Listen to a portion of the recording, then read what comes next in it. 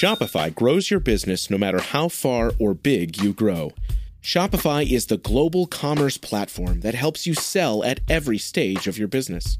Whether you're selling your fans' next favorite shirt or an exclusive piece of podcast merch, Shopify helps you sell everywhere. Shopify powers 10% of all e-commerce in the U.S. Allbirds, Rothy's, Brooklinen, and millions of other entrepreneurs of every size across 175 countries. Plus, Shopify's award-winning help is there to support your success every step of the way. Because businesses that grow, grow with Shopify. Sign up for a $1 per month trial period at shopify.com/income, all lowercase. Go to shopify.com/income now to grow your business, no matter what stage you're in. Today's special episode is an interview with Dr. James E. Connolly about his new book, The Experiences of Occupation in the Nord, 1914 to 1918, Living with the Enemy in First World War France, which took second place in the inaugural Eugene Weber Book Award and was shortlisted for the 2018 Franco-British Society Book Prize. Dr. Connolly is a lecturer in modern French history at University College London and has previously worked at the University of Manchester, the Sorbonne, King's College London, and Royal Holloway, University of London. He received his PhD in history from King's College London in 2013. His research considers military occupation in modern Europe, especially the experience and perspective of the French. Today he joins me to discuss his new book about the German occupation of northern France during World War I. Many historians consider this to be a forgotten occupation since it was overshadowed by World War II. Yet this was a striking event for those who lived it and how they survived for 4 years. Please enjoy.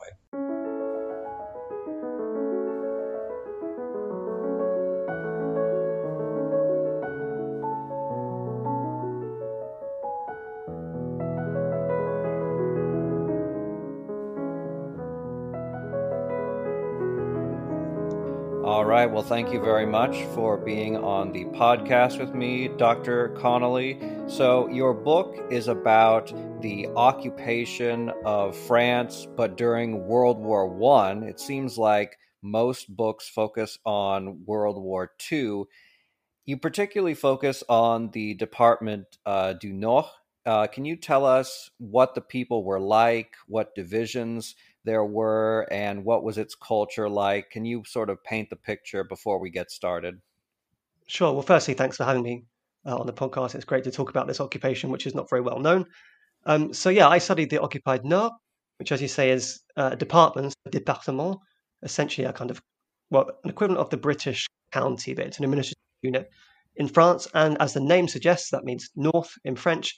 It's the northernmost department in France. And in 1914, it was part of a wider region known as the Nord-Pas-de-Calais. So that is the Department of the Nord and the Pas-de-Calais. And today it's actually part of a different region called the Hauts-de-France, which is kind of the top of France, essentially.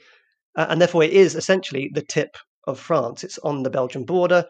And that meant that historically it had been a kind of corridor for invasion, and it had shifted between different countries, different nations, different kingdoms in its history. So, for example, in the Middle Ages, the allegiance switches quite a lot. Eventually, it becomes contested by the French and the Spanish, Austrian, Netherlands, and it only really becomes French in 1820, essentially, when the border with what would become Belgium is kind of crystallized, really. And by 1914, so by the time the First World War happens, of course, it's a very urban area. So you get, for example, 71% of people living in towns of over 2,000 people, which is the French definition of an urban area. So that's 71% compared to a national average of 56%. It's also very densely populated, which kind of comes with the territory, as it were, of being an urban area. And most people are concentrated in this, what's known as the industrial triangle of the towns of Lille, Roubaix, and Tourcoing, which are relatively close to each other. They've got a population of about 600,000 in 1914, one of the largest, most populated areas of France. It's also, as I said, an industrial area. So what you get is high production of iron, for example. 20% of France's iron in the wider region, 30% of its steel, for example, and a large proportion of the textiles that France makes, for example, 90% of its linen. It does have an agricultural sector, in particular focused on sugar production, that is sugar beets. So all this means that it's actually quite a problematic territory for the French to lose in the context of war. Clearly, they can't rely on the kind of economic bonus that this area would provide normally in a time of war. Now, due to this large number of factories and the urban nature of the department, this is also a very working class area, essentially. About 60% of the big cities, such as Lille, are working class. And with that comes some of the negatives, as it were, in this time period, which is social inequality, workers suffering from poor housing, poor sanitation, actually below average levels of education in this area. On the flip side, you get the kind of specific political culture that grows out of this. So trade unions flourish, socialism gains ground in the early 20th century. With that also comes class tensions. So you get middle class individuals who want to protect their property. Sometimes they are the factory owners, sometimes they're politicians, particularly the radicals who are kind of centre left, but they still want to protect their essentially protect property. And also the retentions regarding religion, and a kind of interesting dynamic when it comes to religion, because it's a very Catholic area, which does not always necessarily tally with the very socialist area in France. It's one of the most Catholic areas of France. And this means the Catholics, by the First World War, are unhappy with the recent separation of church and state in 1905. They're still quite bitter about this, which means there'll be interesting divisions that can potentially shift and change in the face of a military occupation, and clearly in the face of war. The final thing I'd say is that beyond this kind of political culture, there is a distinct local actual culture, you might say. So locals speak in a regional dialect, which is called Ch'ti, and that's named after the way the speakers pronounce the S and C sounds in French. It sounds like sh, so they basically kind of sound like Sean Connery speaking French to Anglophone ears. They tend to be workers, the people who speak this, but it's also defended by some middle-class intellectuals who want to preserve this identity. On top of that, you get Flemish speakers because it's on the Belgian border. You get a lot of Flemish architecture and very strong connections to Belgium, whether that's family members from Belgium or day workers who cross the border, for example, lots of Belgian immigrants as well. And then finally, there are very frequent processions, carnival processions, again, kind of working class culture, and religious processions as well. As I said, this is a very religious area. So I really like how you talk about the variance in this region and how complex it was, particularly with the socialists and also a high Catholic area. It really shows how this wasn't a monolithic region. So let's get into the onset of war itself. So war is declared, and it looks pretty evident that Germany is going to be able to overrun the North. Can you set the stage for the actual onset of the German invasion? Yeah, so this is a time of absolute uncertainty in some senses. Obviously, famously, the French government was away during the July crisis, during the period in which the world kind of slid into war, essentially. The French government was literally and metaphorically at sea, as historian John Kiger said, actually on a trip to Russia, as the other powers are kind of moving towards war. But when the invasion comes, it's not immediately clear, obviously, that it will go through Belgium. People thought some kind of area of France would be invaded, clearly, but the Germans famously actually broke international law by invading through Belgium, breaching Belgian neutrality, and therefore that was quite a shock to the locals. And the speed of the German advance itself was shocking. The idea of seeing French troops retreating to locals who are obviously stuck in these areas themselves most of the time, although some also retreated. This is actually a kind of precursor to the exodus, the exode of the Second World War, as people just flow away essentially from the area. And with this, there are heightened tensions. How should local politicians, how should the army actually defend? How should they act essentially? How should they defend French territory in this period? Should they abandon their posts? Should they remain? Should the army defend towns, or is that actually going to lead to further destruction on the part of the Germans? Is it better to actually declare them open cities where they're not going to fight and let the Germans march through whilst the army goes further back and hopes to launch a counterattack? So everything is up in the air. There's just a massive confusion in this period as the front ebbs and flows in the early days of the war, essentially. In your book, you talk about how many men were mobilized for war, and consequently, the majority of people left in the Nord were women. How did this impact the occupation? Yeah, exactly. So actually, 2/3 of the occupied population, or the occupied area of the Nord, 70% of which was occupied. There's a lot of maths there, but 2/3 of the area that's occupied in this department are women. So it's a unique demographic in this area. And to complicate that, even among the men who did remain, they tended to be either very young or very old, because many men had, as you said, mobilized, left before or during the invasion to join the army because they were conscripted.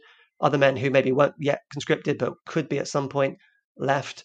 And even those who stayed were often taken by the Germans and forced to work in other parts of the occupied area. So this is a very female population, essentially. And this clearly created important kind of gender dynamics, whereby the occupying force is composed completely, or almost completely, of men, and the occupied population mainly of women. And add on to this, the German troops often lodged with locals, and you can see how tensions and other kind of relationships could evolve or develop in this area, essentially. And regarding these tensions, from what I've read in my research, including wartime testimony and post-war memoirs, many women disliked having German lodgers in particular, but also having to deal with German troops in general. And they preferred to have as little as possible to do with these men who could, of course, potentially kill their loved ones at the front if they're members of the fighting army that's moving through, or who could punish them at home if they're members of the army of occupation. Now, of course, in reality, they could not avoid having contact with the occupying forces, and in particular with the occupying administration, because you had to ask Germans permission for many different things, as I might discuss later. And of course, having so many men around who held the reins of power and were quite literally armed posed further problems. So local women tended to be quite cautious of German men lodging with them, and there is evidence of unwanted advances. There is surprisingly little evidence of rape or sexual assault during the occupation, although that's something that's more associated with the invasion period. But of course, this is a very difficult topic for which to find evidence, actually, so that doesn't necessarily mean anything in that regard. It's just that the evidence is not there. On the other hand, there is considerable evidence that local populations, and even the French in unoccupied France, were absolutely obsessed with the idea of local women having relationships with or sleeping with Germans, and they thought this was widespread. And this is particularly noticeable in the testimony of those who were voluntarily or forcibly repatriated during the war. So that's the Germans sent them through Switzerland and back into France, essentially because they didn't want to have to look after them, didn't want to have to feed them. That's the main logic that historians agree on. And so what you get is cases such as a police commissioner of a town called Commune, who was interviewed in December 1917 as he comes back to unoccupied France. And he estimated that 8 out of 10 women had, and his words were, frequented the Germans, middle-class women as much as working-class women. And he noted that the latter, so working-class women, at least had the excuse of suffering and misery. And then from another town, a whole group of repatriated inhabitants estimated that 60% of women engaged in what they referred to as debauchery with the Germans. Now, these are probably exaggerated statistics, but it's true that thousands of women were reported by repatriated compatriots for intimate relations, as they were called, with the occupier, and hundreds were investigated for this after the war. Now, some of these relationships probably ended up being made up. They were just accusations. Some are definitely confirmed. There are women who admit to having these relationships. What did this mean? Well, some were probably kind of informal forms of prostitution. Some were actually formal forms of prostitution, where they can get access to resources and to the power that the occupying men had, essentially. Others, of course, represented genuine love and affection. But many among the occupied population regarded these intimate or loving relationships with the Germans as kind of morally or patriotically repugnant, and they threatened vengeance against such women, although this actually rarely came in the end. Of course, as always, it's very difficult for the historian to work out the kind of actual extent of sexual and loving relationships between French women and German men. All you can state conclusively, really, is that the belief in such relationships absolutely, in my opinion, form the backbone of this experience of occupation. So what you get here then is that this gender dynamic creates a certain way of living through the occupation and understanding it, understanding one's role within it. And if anyone's interested, a great recent book on the topic in French is by Belgian historian Emmanuel De Bruyne. He really delves into the minutiae of relationships in France and Belgium with the occupier. So we started to talk about life during the occupation itself, with Germans often occupying lodges of, or I should say lodgings of civilians. Can you get more into what life was like and the challenges that these people faced, particularly the challenges of the different social classes? Yeah, so what you get is, in a way, there are some precursors to what happens in the later, kind of more famous occupation of the Second World War, and kind of echoes of what happens in most military occupations with regard to power dynamics and how the occupying forces like to administer the territory. But because it's quite a small area, eventually, and this is not just the Nord, but the entire occupied area is only a fraction of France that's occupied. It's a very concentrated, a kind of very dense form of occupation and flooded clearly with enemy soldiers. It's never that far from the front. I mean, in the occupied area, you can hear the gunshots, you can hear the cannons of artillery and so on. So there's an acute sense of being involved in a war here and this concentrated for experience, as I said. Now, occupied France was entirely under the jurisdiction of the German military. So unlike, for example, occupied Belgium, and therefore you get an even more kind of, let's say, hardcore version of occupation in a way. In this sense, it's unsurprising that almost every aspect of life was minutely regulated by the occupying authority. So you get the imposition of German time, which then was an hour ahead of French time. You get public hygiene measures, such as having to sweep the pavements in front of your house. There are curbs on public circulation. So locals needed passes, for example, to move between different communes, commune being an administrative area. Curfews were imposed. And sometimes actually inhabitants were forced to keep the doors to their houses open at night in case of an air raid so that soldiers who were on the street could run inside. Clearly not great in the freezing area of northern France. They also had to, for example, post lists of inhabitants on their front doors. So the Germans kind of engaged in a massive surveillance project in the occupied area. Now, thousands of posters inform the population of these numerous rules and regulations, and some of them actually, when you look at them from the historical point of view, bordered on the ridiculous. So one post-war memoir, for example, stated that the population of the countryside around Lille, again, the kind of the capital of French Flanders, people in the countryside here were informed that all chickens, both male and female, had to produce eggs to be handed to the Germans. And if you didn't, you would get punished, essentially. On top of this, you get things like having to declare all the various material and property that you own, even material that actually at first seems to have had little military value. And actually came across one poster that said all the inhabitants had to declare the underpants for men that they had. And it's not entirely clear what the purpose of this was. And if you broke the German rules, you could be punished by various different means: fines, imprisonment, deportation to Germany, forced labor, even, of course, execution. But the use of fines as a frequent form of punishment exacerbated the economic problems facing the occupied area. So you get restrictions on movement, as I said, you need a pass to get to different communes. There are restrictions on communication as well. There are German requisitions where the Germans come in and take your goods, and also general shortages. This all meant that life, economically at least, in the occupied area came to a standstill. And on top of that, there was a kind of near famine situation developing as the Germans took all the livestock, took a lot of the food for themselves, for their army, essentially.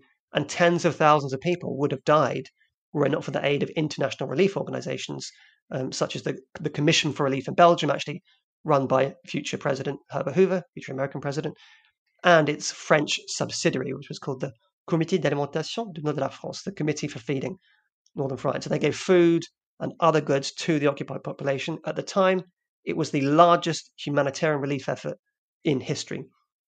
And on top of that, occupied life was very isolating and isolated. It's kind of an extreme version, to an extent, of some of what we've been experiencing in COVID times. French locals were cut off from their loved ones on the other side of the trenches, but also within the occupied area. Passes were required, as I mentioned. It was illegal and dangerous to communicate with people through letters, even in neighbouring communes. All French language newspapers were banned, apart from the ones that were approved by the German authorities. So they had little news of the outside world beyond German propaganda, essentially. So what you get in sum is occupied life is very difficult and harsh, but not all social classes experience the occupation in the same way. And this is where your question about social tensions and how social classes dealt with it is really important. So, for example, in general, the wealthier members of the population have better access to food and resources, especially given the impact of inflation, whereas the working class tended to suffer a lot more. And this pushed workers to volunteer to work for the Germans so they could get some money to get by, essentially. And unsurprisingly, they were criticized for this. Poorer women were more likely to engage in both official and unofficial prostitution or genuine relationships with German men. But they could also use their newfound influence to kind of invert the social hierarchy. They had the power to, for example, whisper in their lover's ear and get someone else they disliked, maybe someone from a different social class, in trouble with the German authorities. At the same time, it's not that black and white, as it never is during an occupation. So the wealthier members of society, kind of the notables, as it were, of the population, because they had the best houses, they often had to lodge more Germans, especially aristocratic German officers. They were also often held responsible for the conduct of the wider population, quite literally held hostage and threatened with execution if the population misbehaved, according to the German understanding of the term. And just as factory workers were criticized for working on projects that helped the Germans, such as making sandbags, so too were the factory owners who were employing these factory workers. And all of this led to social tensions that built on pre-war tensions and took on their own meaning during the situation of military occupation. And ultimately, German rules, the policies of exploitation, made few exceptions, so everyone suffered at the hands of the occupied authorities. So you spend a good deal of time in your book talking about different kinds of resistance. Can you explain what those were, and was resistance effective? Sure. So in my book, I put forward three kind of major types or categories of resistance to this occupation. I should probably state from the outset there was no organized armed resistance like in the case of the Second World War for a few reasons. Firstly, there were atrocities during the invasion. They discouraged this. People had seen how brutal the Germans could be. Also, there were very large concentrations of Germans, as I mentioned, in a relatively small area. So you've literally got millions of German troops almost on your doorstep, or at least within easy marching distance or easy train distance. So civilian-led armed action would be completely suicidal, essentially. On top of that, the French authorities actually actively discouraged any such action because, again, due to the invasion atrocities, they were worried about reprisals, that the Germans could take it out on entire populations, essentially. The French authorities actually asked people to hand in their weapons during the invasion, so the Germans did not think anyone was trying to attack them. But resistance did exist, just not in this armed, organized form. Some of these forms that I suggest may be familiar to those who've studied other occupations, and in particular the occupation of the Second World War. The first type is what I refer to as respectable resistance. This is the protests of local notables, so clergymen, factory owners, municipal councillors, mayors, the prefect, these kind of people. And these are key civilian leaders, essentially, who had to attend frequent meetings with the German commandant, so that's the kind of the high-ranking German commander of the region. Sometimes they meet them once a week, twice a week, sometimes every day, it depended. But they also wrote hundreds of letters on top of these meetings to the Germans. And both in the meetings and the letters, these notables, these French civilian leaders, tended to criticize German policies, but couched it in very polite language. And that's kind of why I refer to it as respectable resistance. In a way, they're kind of funny to read. They're mainly attempts to convince the German authorities that their policies were unfair or asking them to reverse their decisions. And sometimes they tried to tap into what they hoped would be a shared sense of kind of honor among these military men, between the French civilians and the military men, or a shared sense of respect, maybe. That's also why I use the phrase respectable resistance. But they also invoked international law to bolster their arguments, something I can talk about a bit later, if you like. The second type of resistance is what I term symbolic resistance. So actions such as wearing clothes in the French colours, that's the tricolour of the French flag. And you see examples of people wearing blue, white, and red clothes, ribbons, badges, even waving or displaying French flags. But the Germans soon banned these displays. They took a dislike to this and they punished those who broke the rules. Now, this might not immediately seem like a clear-cut form of resistance, but actually, if we think about it, the fact that Germans banned such displays suggests that they saw it as something that was in opposition to their domination of the area, or it's something clearly worth punishing. So it's at the very least opposition to German rule, and the line between resistance and opposition can sometimes be quite blurred when we think about it conceptually. The fact that there were punishments means that those who continued to engage in these symbolic acts of opposition to the Germans risked their own beings, essentially, risked their lives, but potentially risk getting fines. They were transgressing German rules. So in that sense, it is a form of resistance, in my opinion. It was also visible, this symbolic resistance, in things like singing songs, reading poems, telling jokes that mocked the Germans, or that targeted and kind of laughed at the situation of occupation. Some of these jokes were in the local dialect, or jokes or songs or poems. And this kind of reinforced local identity as well. And on top of that, actually, it made it quite a useful tool, because then the Germans who speak French can't understand this local dialect, essentially. The final form of resistance is what I refer to as active resistance. And these are kind of actions that you might consider to be more obviously forms of resistance and more familiar to those who have an experience of the Second World War, for example, kind of the classic resistance of other periods. They tend to be organized as well at this point. They're also the riskiest form, and those engaged in such resistance risked imprisonment, deportation to Germany, forced labor, or death. That therefore means it was the rarest form of resistance. So what did this actually involve? First, there were resistance networks, kind of precursors to World War II networks, run by both men and women. So you get escape networks, which provide shelter to Allied men caught behind enemy lines. So that could be people from 1914 who didn't make it out in time. It could be airmen, aviators essentially, who are shot down and then hide among the local population. And these networks hide them, they feed them, they clothe them. And this is a very dangerous thing, because these men would be taken by the Germans and considered to be spies, essentially, and executed. So they're trying to save the lives of these people, in doing so risking their own lives, these French civilians. Eventually, they work with smugglers, and these networks manage to help these Allied personnel escape through the Belgian border and eventually the Dutch border. And often they go back to Folkestone in England and then back to the front, as it were. And one of the most famous examples of a network like this is the Comité Jacquet, so the Jacquet Committee, named after one of its leaders. This was based in Lille. It had 5 men leading it: Eugène Jacquet, Georges Martin, Ernest de Conick, and a Belgian, Sylvain Derost. And they helped at least 200 Allied servicemen escape until the network was brought down by German counterintelligence in late 1915. When this happened, over 200 civilians who helped out the network were arrested. The 4 main members were executed in September 1915. We got another resistor called Louis de Bétigny, who oversaw a larger network known as the Service Alice, the Alice service, which worked directly with British and French intelligence. So now we're getting really similar to what happens in the Second World War, essentially. She herself, de Bétigny, was arrested in October 1915 and died in a German prison just before the end of the war in September 1918. It's estimated that her network helped at least 1,000 servicemen escape. And it also engaged in espionage, which is another way of doing things. So this involved networks that were looking at troop movements, the placement of artillery, in general, just gathering information on the Germans to send back to the Allies, essentially, to the French and British in particular. And they worked with British and French intelligence. You get some that go across the border with Belgium, like one called La Dame Blanche, the White Lady. And actually, you get other really interesting aspects of this, such as essentially spies dropped in to the local area, recruited from the local area, and then airdropped in by the British, dropped in balloons, actually. And they try to encourage locals to engage in more espionage.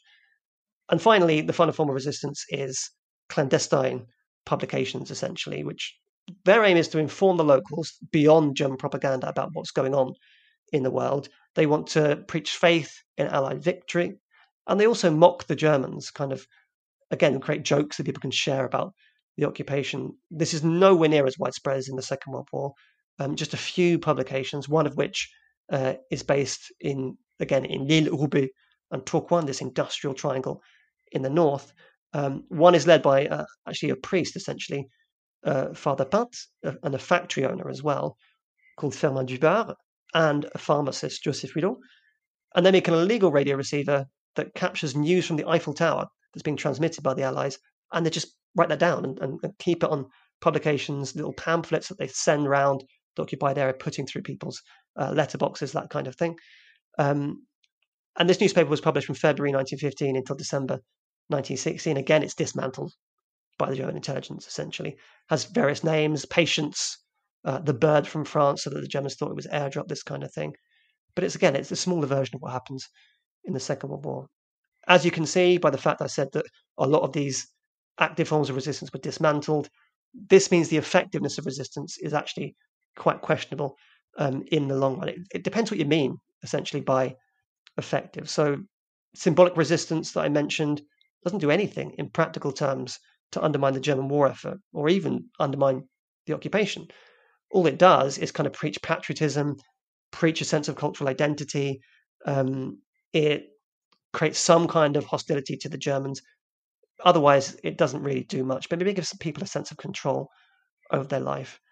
Respectable resistance, these letters of protest, again, they have very little impact, really, in the long run. The Germans rarely reverse their decisions. What it does do, though, is something which a French historian, François Marcoux, refers to in the context of the Second World War as administrative breaking. That is, it forces the Germans to be slow, essentially, in the way they administer the occupied area, because they have to respond to so many letters, they have to answer so many questions from local leaders that they can't implement their policies as effectively as they would have liked to have done. It was also a kind of morale-boosting exercise because it showed to the rest of the population that, our local leaders are willing to stand up to the Germans. Active resistance, well, as I mentioned, we can think about between hundreds and thousands of Allied personnel, Allied men, essentially, who were smuggled out of the occupied area. But would that really have changed the tide of war? Probably not, because we're talking about vast numbers of soldiers, essentially, at the front. So maybe a few thousand here and there would not really change things. So overall, the effectiveness of resistance is probably not that great, but it was kind of unto itself, it was a symbolic gesture of opposition to the Germans.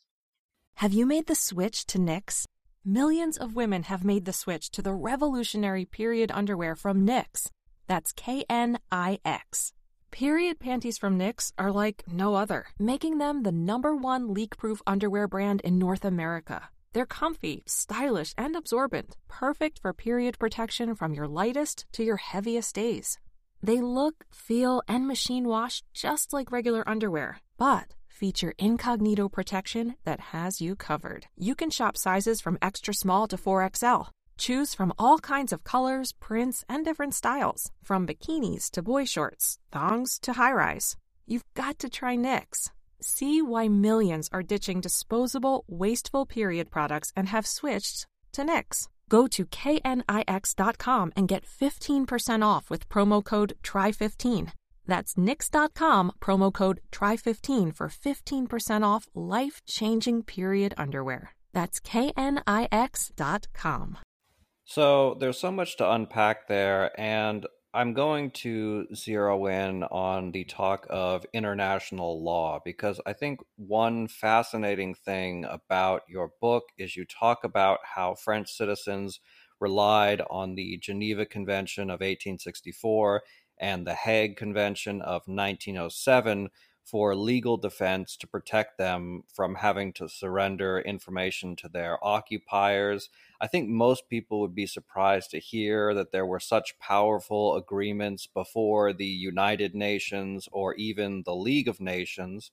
Can you explain how the French used these international treaties and why Germany at times even adhered to them? Yeah, so it is a really fascinating topic, essentially, to see the the frequency with which these locals just repeatedly used this international law, essentially, even though sometimes, actually often, the Germans did not completely agree with their understanding of international law.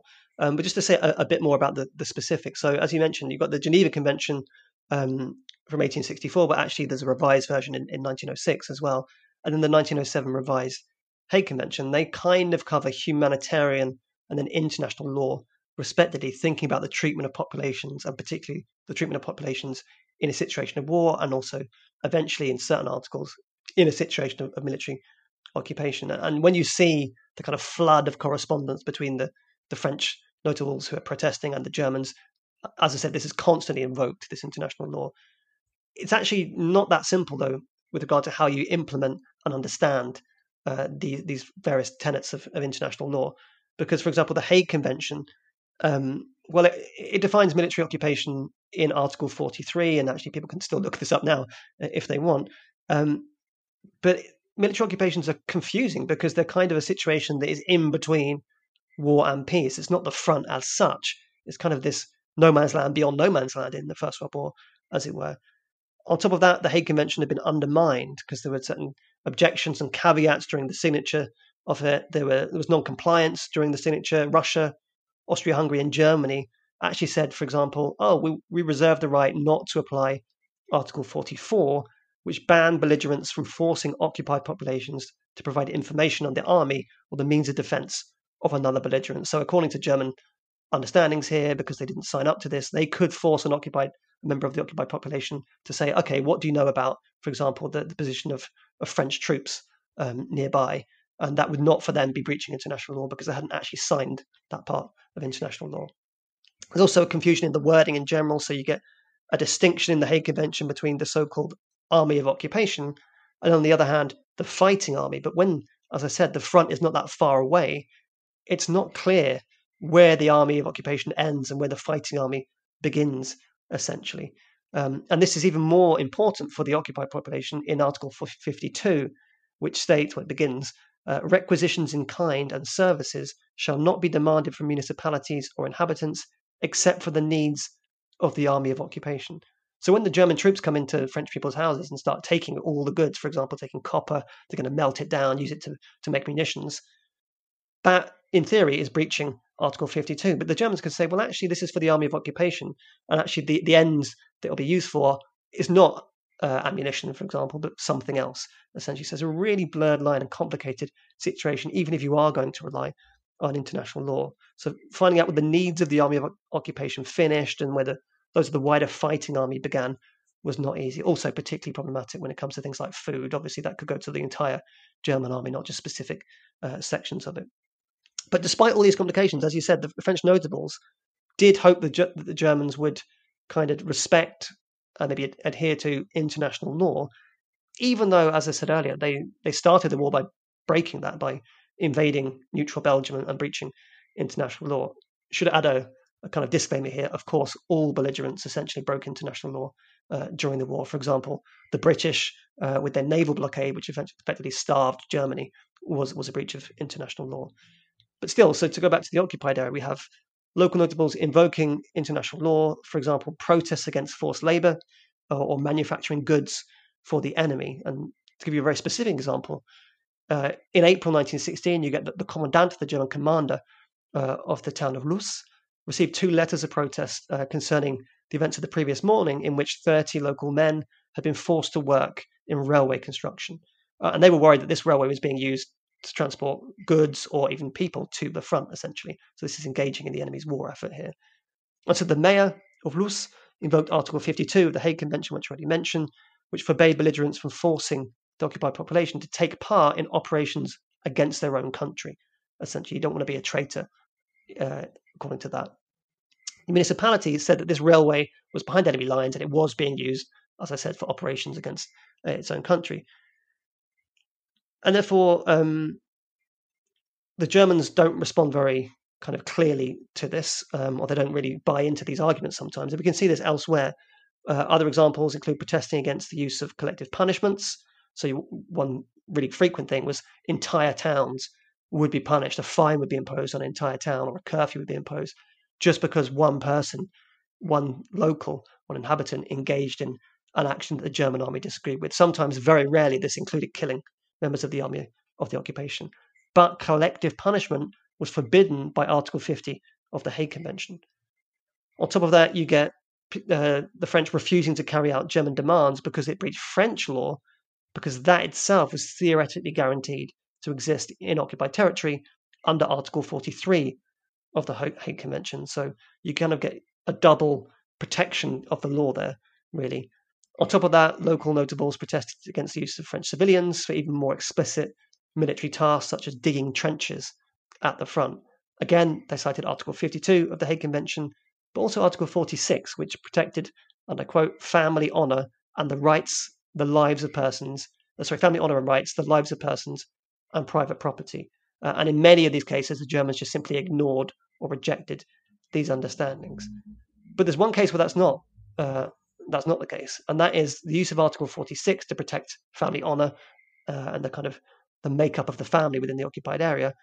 And that is to do with what's known as the deportations of April 1916, where you get 20,000 men, women, and children deported from the Nord, from l'Île Roubaix-Tourcoing, this industrial triangle, to the Ardennes, mainly to engage in kind of forced labour in the fields, whether involved in food production or the felling of trees and forests, actually. And this saw a kind of chorus of protests from locals who cited Article 46 of the Hague Convention and said, you're breaching international law here. This is illegal. And one historian, a French historian called Françoise Thibault, suggested that actually these protests did bear weight. And it's true that there was international outrage in response to this, including, for example, neutral players, including the King of Spain. And that actually saw the end of these deportations in November 1916. So the Germans did go back on a policy, partly because international outrage based on international law forced them to, really. But if this was rare, then why did locals continue to rely so much on international law? And I think there's a few reasons for this. The first one is that it just might work. It's the only tool you have, really. So maybe they could get some success with this. And it also proved that they were doing something, that they were protesting maybe with the kind of might of nations or the international community behind them.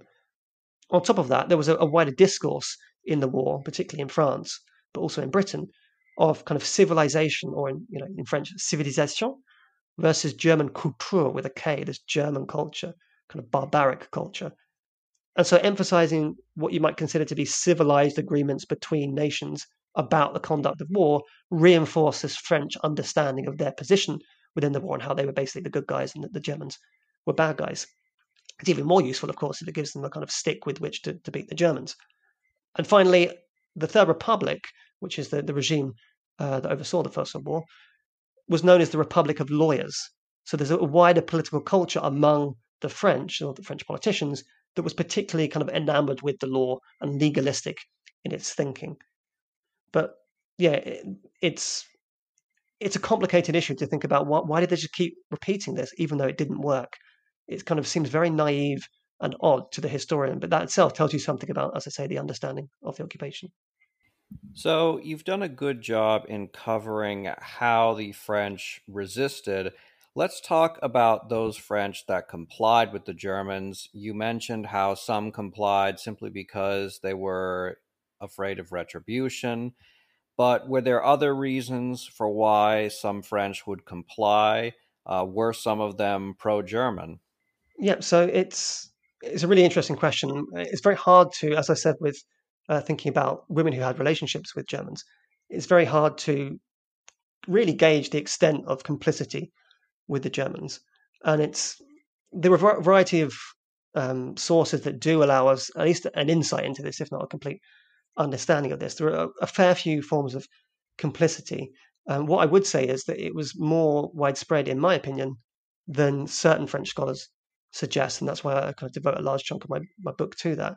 And this complicity took various forms, so I think it's worth just outlining these briefly before answering about why did they do this. I won't go into too much detail, don't worry. But what you have is things like denouncing compatriots for breaching German rules. So you could say, for example, my neighbour is hiding goods and this goods should be declared to the Germans, and I'm therefore going to write a letter, maybe anonymously, maybe not, to the Germans to get them into trouble, essentially. So that clearly is a form of complicity there. There's also actively working for the Germans, something I hinted at before, and there's a variety of different roles that you can see here. You could be a paid informant, so kind of like what I just mentioned with that letter of denunciation, except you get paid by the Germans for doing that. So in a way, you're kind of almost like a German spy on your neighbours. You're spying on your neighbours for the Germans. You could work in factories that produce sandbags or fences, uniforms, gas masks, all these things that clearly were destined for the front. So actually, to go back to the other point about international law, if they knew about international law, those who were engaging in this, they would know they were breaching international law by by constructing such or fabricating such goods. You could also work for the Germans in the fields, helping them get food, cutting down trees, which again would be used to often reinforce the trenches. But probably the most common form of complicity, beyond the suggestions of kind of sexual complicity that I mentioned before, was mayors or municipal councillors, local politicians who worked with the Germans very closely, or maybe even who, in the eyes of their fellow citizens, just were too friendly with the Germans, or maybe didn't resist them enough, didn't protest enough. That could be conceived of as a form of complicity, and that's where it gets really complicated when you're looking at the sources, essentially.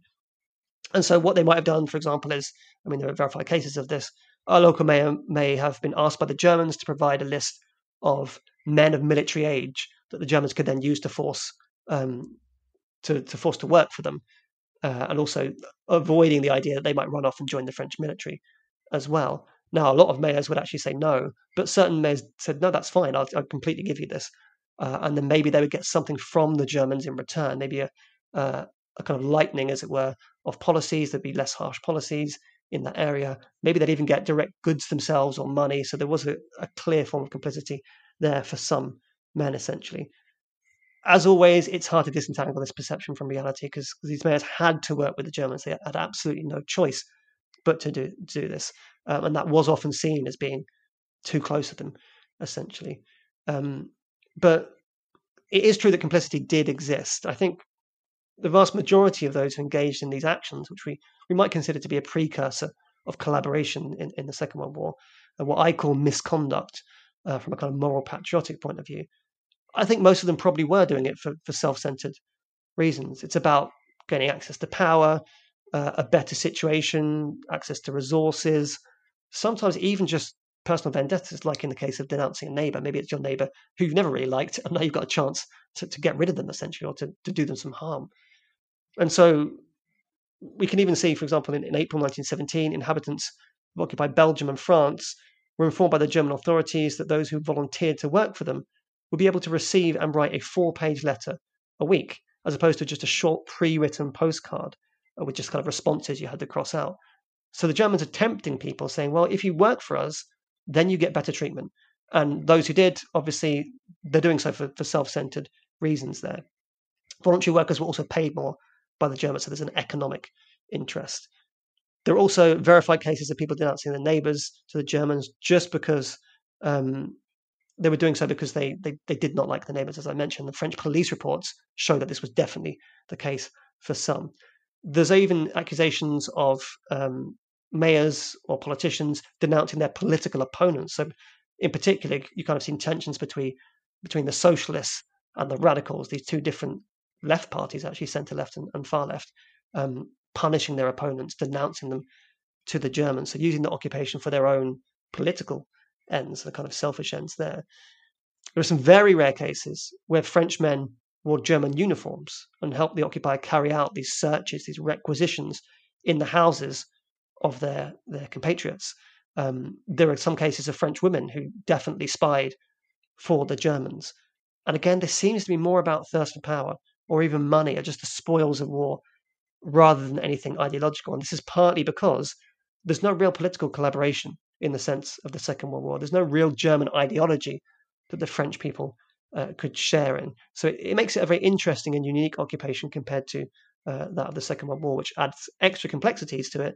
But then here we have to think, well, without that ideological aspect, why on earth, as you said, why do people become so close to the Germans?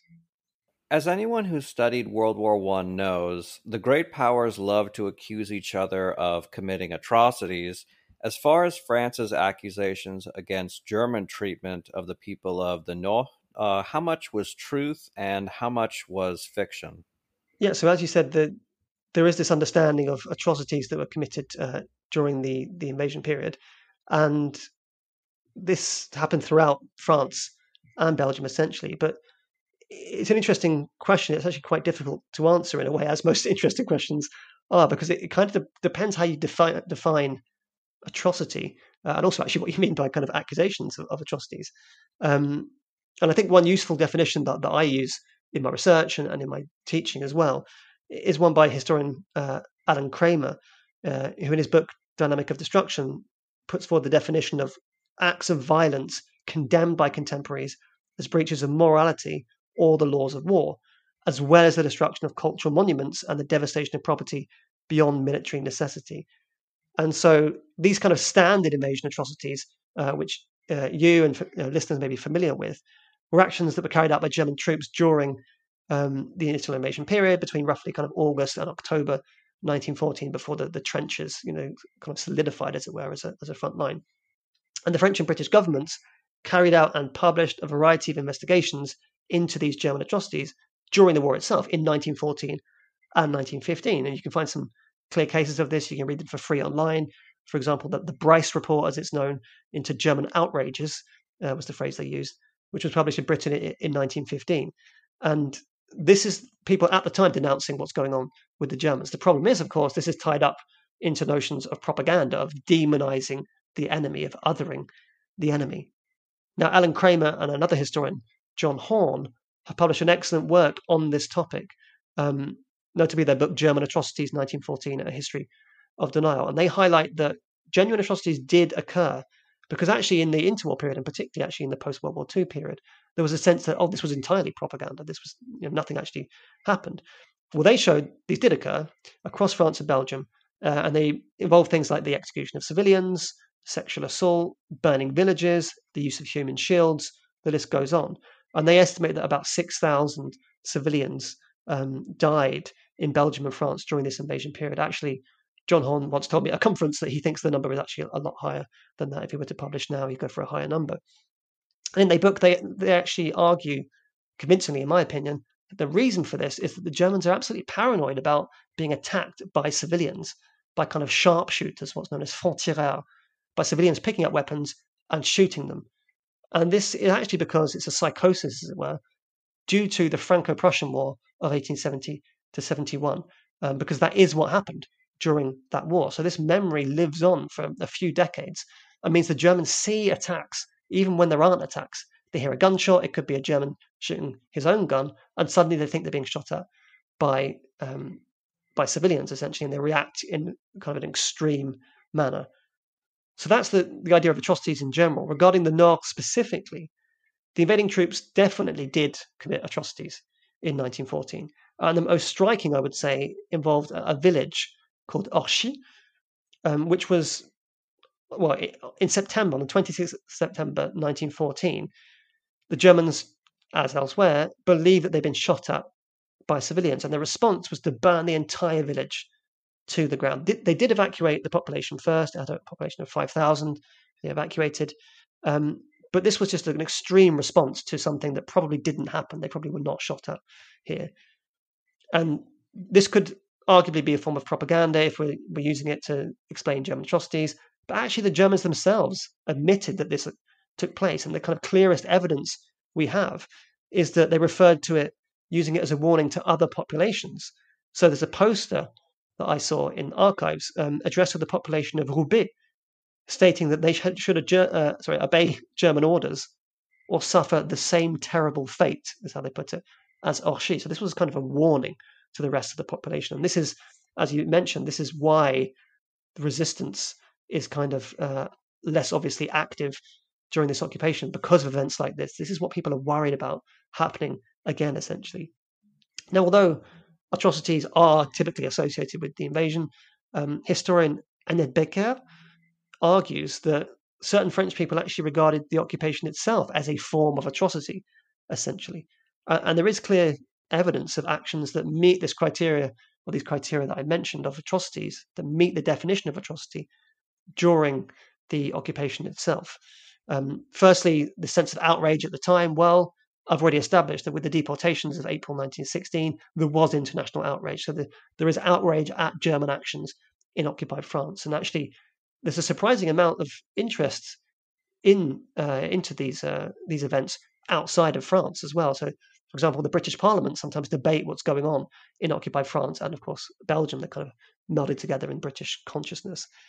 Neutral Spain, the Americans, they're all interested in what's going on here during the occupation, not just during the invasion. And without going into too many details, I'd say there are three main forms of atrocity that took place during or at the end of the occupations, and not just during the invasion. The first, I've already mentioned before, is the use of forced labor. So at the extreme ends included civilians digging trenches at the front line so they're under their own shell fire from their own side, as it were, and the use of torture to kind of persuade people to engage. And this is why it's forced, to persuade people to work for them. And the evidence I found of that included things like beatings, or even attaching civilian men to fields with barbed wire, to posts in a field with barbed wire. Sometimes they were stripped naked or in their underwear, left outside in terrible weather conditions, in rain and snow. This is clearly a form of atrocity. The second was kind of related to that, and that was the deportation of civilians, which I've already hinted at. So these are civilians, men, women, and children, deported from their homes against their will. And this, as I mentioned, led to international outcry, and eventually you get a kind of pulling back on this policy from the German perspective. And the final one is more about the cultural side of atrocities, which is the removal of works of art from museums in the North. Allegedly, I mean, this was mainly happened at the end of the war. This was mainly, according to the Germans, to protect the works of art from the advancing Allies who might shell the museum and destroy the artwork. And on top of that, you get the Germans going beyond what's required for military necessity and burning and destroying lots of buildings during their final retreat in 1918 with essentially scorched earth policies here. So that could also be considered a form of atrocity. So let's wrap this up by talking about the aftermath. After the war, there was something of a reckoning as the occupied French accused one another of collaborating with the Germans. Can you explain how these inquiries affected the people of the North and our memory of the occupation? Yeah, so what you get is, as you say, you get during the liberation and after it for a few years, locals actually denounce their compatriots. So they say that, for example, this mayor was too close to the Germans, and they will not just write to, for example, the prefect, who's kind of the highest official within the département, but also to the Minister of the Interior, essentially. So they're writing to central government to complain about the actions of some of their compatriots. And this leads to investigations by police, sometimes by the military. Although actually during the liberation, as the Allied armies are advancing into these areas, they themselves already have lists of what's known as suspect individuals, and they're doing investigations into them as well. That's not just the French, that's also the British. And what these investigations are concerned with is obviously they have to look at the legal definition of treason, essentially. And that is known in the French Penal Code as intelligence or commerce with the enemy. So did you help them with information? Did you kind of work for them? That would count as a form of intelligence as well. Or commerce. Did you provide them with goods that could be used for the war effort against the nation? So that's clearly where you see a form of treason. In my research, I found extremely detailed investigations into about 30 high-profile men, so mayors, municipal councillors, police commissioners. And most of them had been denounced after the liberation, and that's where I mentioned this idea of postcards, for example, written to the prefect or the Minister of the Interior. You also see a large number of investigations that are much shorter, and that's about 600 women from the North who are under investigation. The conclusion of these investigations, is essentially, yes, they had slept with Germans, but that's not technically a crime, essentially. And they often say things like, from the patriotic point of view, there is no problem here. So you actually get a differing view from the official French authorities coming from outside the area compared to what was happening during the occupation, when, as I said, they're kind of obsessed with this idea and very critical of this idea of women sleeping with Germans. Now, there's probably more documentation in general than just these 30 men and these 600 women that I mentioned. You can go to kind of every local archive and find that. But what's striking is that overall the number of cases that made it to court of intelligence or commerce with the enemy was actually low, and the number of prosecutions even lower. And so the late historian René Martinage showed that actually only 43 people were found guilty of treason by the Assize Court of the Nord. And so what you get is, in a sense, sometimes among locals, is that too many people who'd been, let's say, who'd acted badly during the occupation had actually escaped punishment. You can see this in things like local press articles, complaints that the masters of the occupation are still among us in the post-war period. But the problem is essentially that it's very hard to prove this act of treason. And as I said, that one of the main targets during the occupation were women, but that's not illegal. To sleep with a German is not illegal. So there's a sense of dissatisfaction among some in the occupied area, or the formerly occupied area, in the post-war period. What this means is, though, for our memory of the occupation, well, there weren't many cases, as I say, in court. There aren't many big cases that became celebrated or famous. And this means that it's easier to move towards a different understanding of the occupation, that maybe that kind of, let's say, negative aspect of things was never as widespread as people thought. And therefore, they could look towards more positive aspects of the experience of occupation, in inverted commas, positive, such as resistance. So you get a memory of the occupation that leans more towards resistance, potentially, because the post-war trials did not kind of conclusively prove, as it were, that there had been complicity and bad behavior by the French. Finally, when people think of French occupation and resistance, they think about World War II, not World War I. Why did the memory of Northern French resistance in World War I fade from the public consciousness? That is a great question because, as I said, that's the way the memory kind of evolved, essentially, was towards resistance.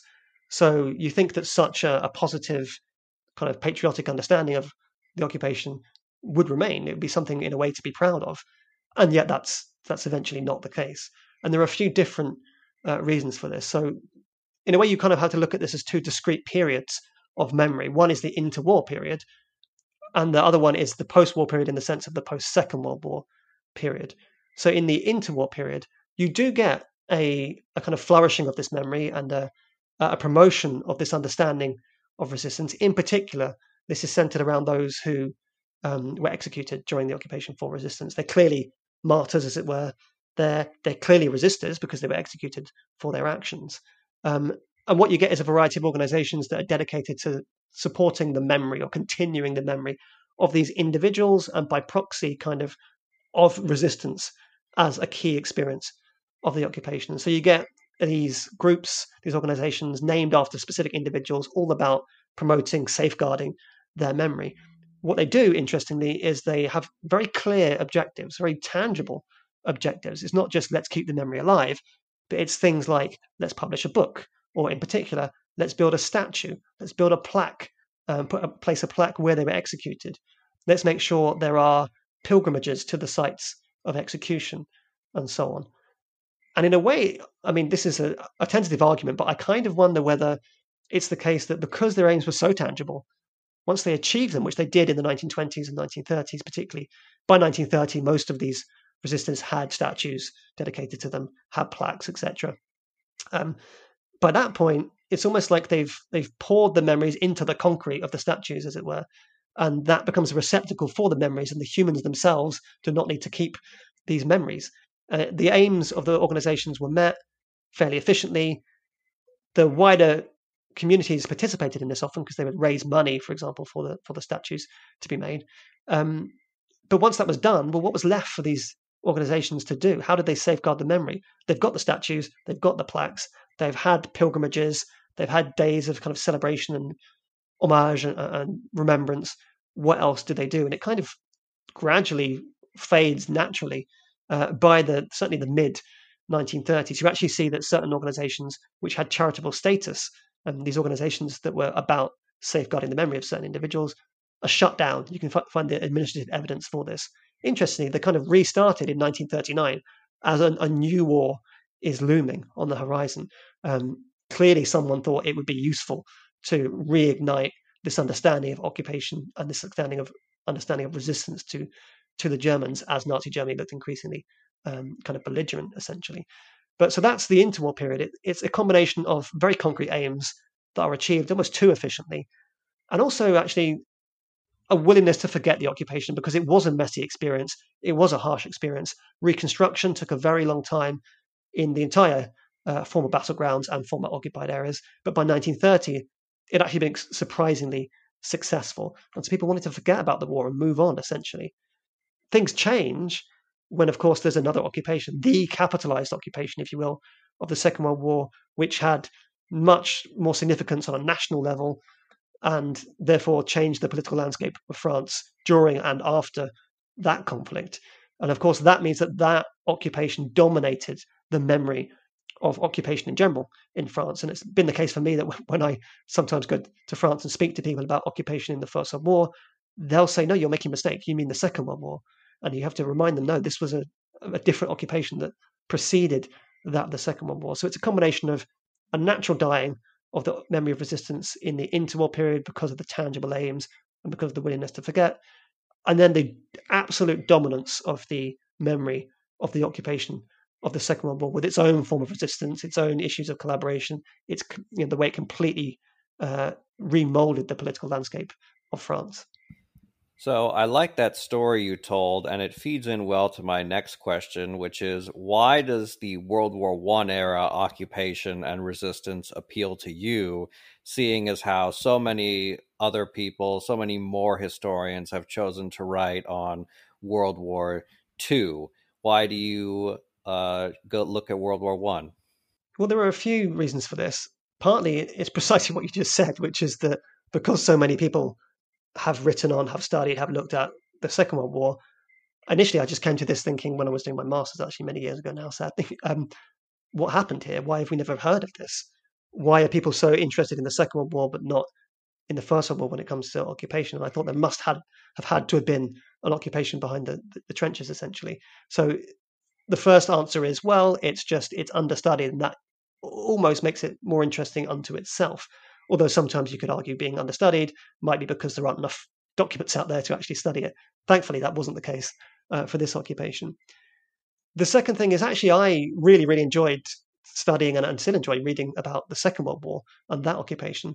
So I kind of came to this, you can't help but come to this retrospectively in that sense. I mean, obviously all history is retrospective, but here you can't help but come to earlier occupations with the notions and the categories and the understandings of the occupation of the Second World War.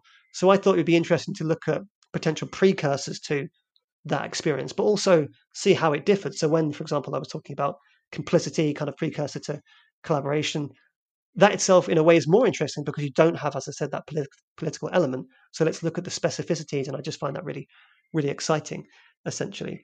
I think this occupation, it offers us a way of conceiving occupation as a phenomenon in general that makes us move beyond some of these kind of tropes, as it were, of the Second World War, and makes us think about occupations more globally as a phenomenon in general. Are there things that happen across occupations? And that's something I'm interested in my own research, and I've co-edited a book that deals with kind of transfers of occupation as well.